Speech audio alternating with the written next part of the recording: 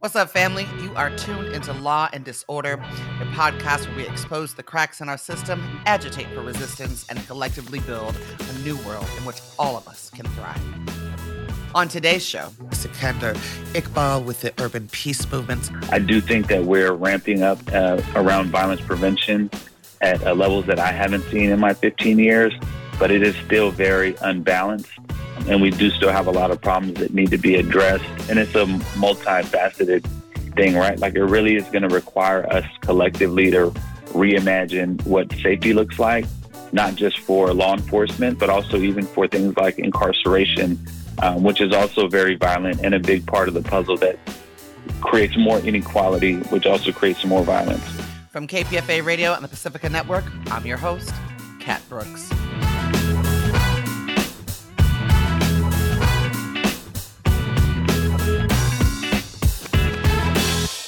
We're joined this morning by Sikander Iqbal with the Urban Peace Movement, a grassroots organization in Oakland, California. Good morning, Sikander. Hey, good morning, Kat. How are you doing?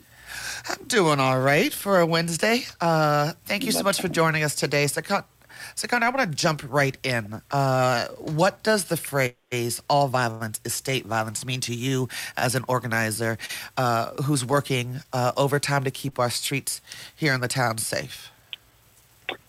I think the idea that all violence is state violence to me, I think it just kind of breaks down what the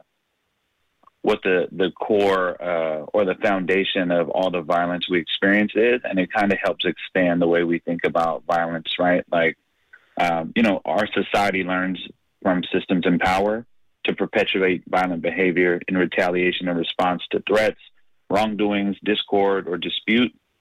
And it also expands past the things that we tend to experience, or the things we tend to always think of as violence, because we don't often think about incarceration as violence, or poverty as violence, or schools that criminalize instead of educate our children as violent. And so to me, it's all of these spaces where the state is authorized to enact violence, really impacting our lives and putting us in positions where we're dealing with now, because of the state, a number of health issues, mental health issues, and really massive inequality, which are all things that perpetuate and cause the violence that we're more familiar with, or that we tend to talk about more, like intercommunity violence.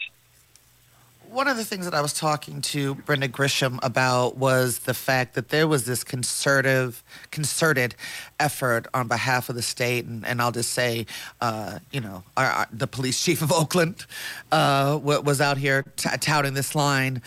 Some more conservative officials that sit on city council were out here touting this line. Them folks over there that are worried about, and some community groups, let me be perfectly frank, we're out here touting this line that them people over there that are so worried about us gunning down unarmed black people in the street for no reason at all don't care about these other babies that have been gunned down. And there was a moment, it felt like a really, really long moment, and there's still work to do, where this really flared up, right? And where there was this what I saw as an increasing divide between these two groups of families. Why do you think, a two-part question, Sikander, why do you think, and this was, post defund not happening, but why do you think the state went into overdrive in terms of trying to divide these families? And what do you think the key is in bringing them together? Three-part. And is that important? Is that a pathway to how we get to peace? Right. I might ask you to repeat some of those questions, but I'll start with... Fair enough. Right. What does it mean for law enforcement and community groups, and even people who are, and correct me if I'm wrong, but people whose families have been victimized by street violence or intercommunity violence, drawing a divide between, or trying to draw a distinction between the community violence that we experience and police violence, state violence, like when police officers are killing people, correct? Yeah, and what do you think the motives of police departments, the state, in touting that line. I mean, it was elected officials, appointed officials that were spewing this into the media at a time where Oaklanders, particularly those of us who live in the East or the West, were experiencing incredibly high levels of gun violence. I mean, I do. I think that it's extremely harmful, hurtful, and really frustrating. I mean, it almost makes me angry to a point to hear that type of language, right? Because it really is like, at this point, why at a time when, well, I'd say especially at a time like now when we really need people to come together, not just because of violence, but because of everything that we're dealing with, like the pandemic, shelter in place, et cetera. It's really a time where we should be thinking about how to bring people together rather than trying to find ways to divide people. And it really is just it's a very old and overly overused talking point, right? To say, oh, police violence is bad and we're dealing with that, which they often are not.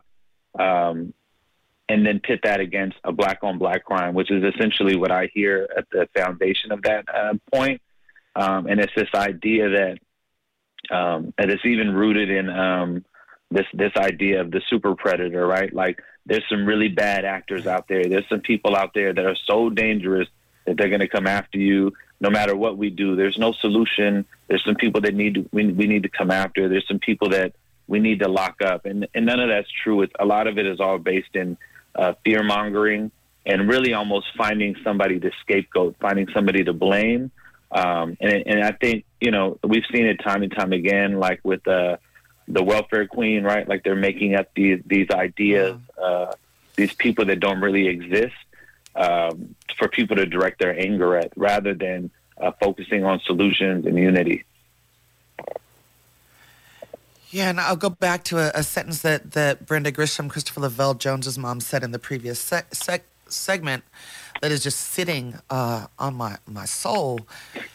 When she talked about the young people that killed her son, she said these were kids with assault rifles. Kids is where I'm landing, right? And I think people forget that these are children. Their frontal lobes aren't developed. They've grown up in incredible trauma, but even maybe more important than that, Sikander, is the kid on the side of the gun where he's pulling the trigger is very, very likely going to be the kid on the other side of the gun facing the barrel. All of our babies are victims in this, and demonizing one group of them as opposed to figuring out how to get resources and supports to them is just not going to lead us to safer streets. Thoughts? Yeah. I mean, I do think that is true, and I think that's oftentimes where we get caught up is because I think overwhelmingly people support the idea of diverting dollars that are dedicated to law enforcement and policing and shifting them over to resources and to support services to help reduce the conditions that create crime and violence. But then the fear-mongering kicks in. And it doesn't help that, if these are real situations that are happening, and so people are very worried about the day-to-day, right? If we say we could reduce violence and crime by 20% over the next year, next 2 years, by providing more mental health services, by providing more case management and life coaching, by providing more jobs, living wage jobs that have benefits, people are really worried about coming out and seeing, what did she say, like 20 or 50 shell casings on the ground, being the victim of being the unintended victim of a violent crime, or being targeted for a crime that just goes too far. And, the thing is that these are the conditions that have not been created overnight. And one of the pushbacks I have to put there is the policing budget has been ever increasing, at least since the 60s. The police budgets have been ballooning. And they have not ever successfully been able to reduce crime, reduce violence, or create safety. And so when are we going to start focusing on investing in alternatives? When are we going to start to put more investment there? And thanks to the work that you've helped spearhead and other folks in the city, we have started to see some of that. But we also have to acknowledge the same way that it took decades for these systems to get put in place, for these conditions to exist. It takes time to, one, undo the damage that has been done over decades, and two, it also involves reducing inequality, which is not something that the state is dedicated to. And so there's a lot of work that is being done. And it's also, I know from doing this work for over 15 years, it's really difficult to count and demonstrate like, oh, look, these are homicides that didn't happen. These are shootings that didn't happen. But if you're out there doing the work, you know what things didn't happen because of your presence. Like when you're doing the work with MH First, you know the violence that was prevented just by the presence of a program like MH First, right? Just because of the intervention. And so I do think that we're ramping up around violence prevention at levels that I haven't seen in my 15 years, but it is still very unbalanced. And we do still have a lot of problems that need to be addressed. And it's not just about, and it's a multifaceted thing, right? Like it really is going to require us collectively to reimagine what safety looks like, not just for law enforcement, but also even for things like incarceration, which is also very violent and a big part of the puzzle that creates more inequality, which also creates more violence. I'm glad you actually talked about it. It is hard, right? For folks, including myself. I live on a block where there is gunfire heard regularly, which makes me giggle when folks say she don't care about street violence in our communities. Right. I send my daughter into that every single day. I live with it every single day. There is the question of right now, right? Because I get sort of frustrated sometimes with our own folk, right? Because they won't talk about right now. How do we deal with right now and invest in what will take some time to shift? I mean, there's a lot of stuff that is happening. And what I've also learned is that a lot of people don't really know what's happening. And I think that's one of the things that we definitely need to do is figure out how to make people more aware of what is happening. And obviously, as more resources are allocated to these spaces, there can be more of a focus on getting the information out there and making it more accessible to everyday people. But right now, because the resources are so finite, we're really just, and not just we at Urban Peace Movement and the vast network of organizations and people working on violence prevention work, we're just responding to a lot of the stuff that's going on while also trying to put in systems to have long-term impact to help reduce violence and crime. So some of those things are like building community cohesion. And so one big part of building community cohesion is getting people to know each other better, right? Like building and rebuilding relationships in neighborhoods. So a lot of times when we're doing events, we're not just doing events just because, we want to create some type of carnival or party. They're not just block parties just for the sake of block parties. These are block parties that are designed to bring people out in their neighborhoods and connect with each other, or bring people out to events like, the city hosted this thing called Town Nights all over the city. Those are really beautiful events. So we hosted the ones in Acorn and now called Hoover Foster, more popularly known as Ghost Town. We held those events with the Hoover Foster Resident Action Committee and the Gaddafi Washington Foundation. And we brought a lot of people out, and it was about just creating safe, fun spaces for people to connect and build relationships. We also did a Town Up Tuesday, which was an event we did at the lake, which brought out 2,500 people. But a lot of it was about what is the messaging at these events? What are we talking to about at these events? What is the intentional experience we're trying to create for people in this space so they can feel safe and actually develop a stronger sense of community? Or doing art and murals. We just put up a Remembrance is Power mural on 15th and Webster.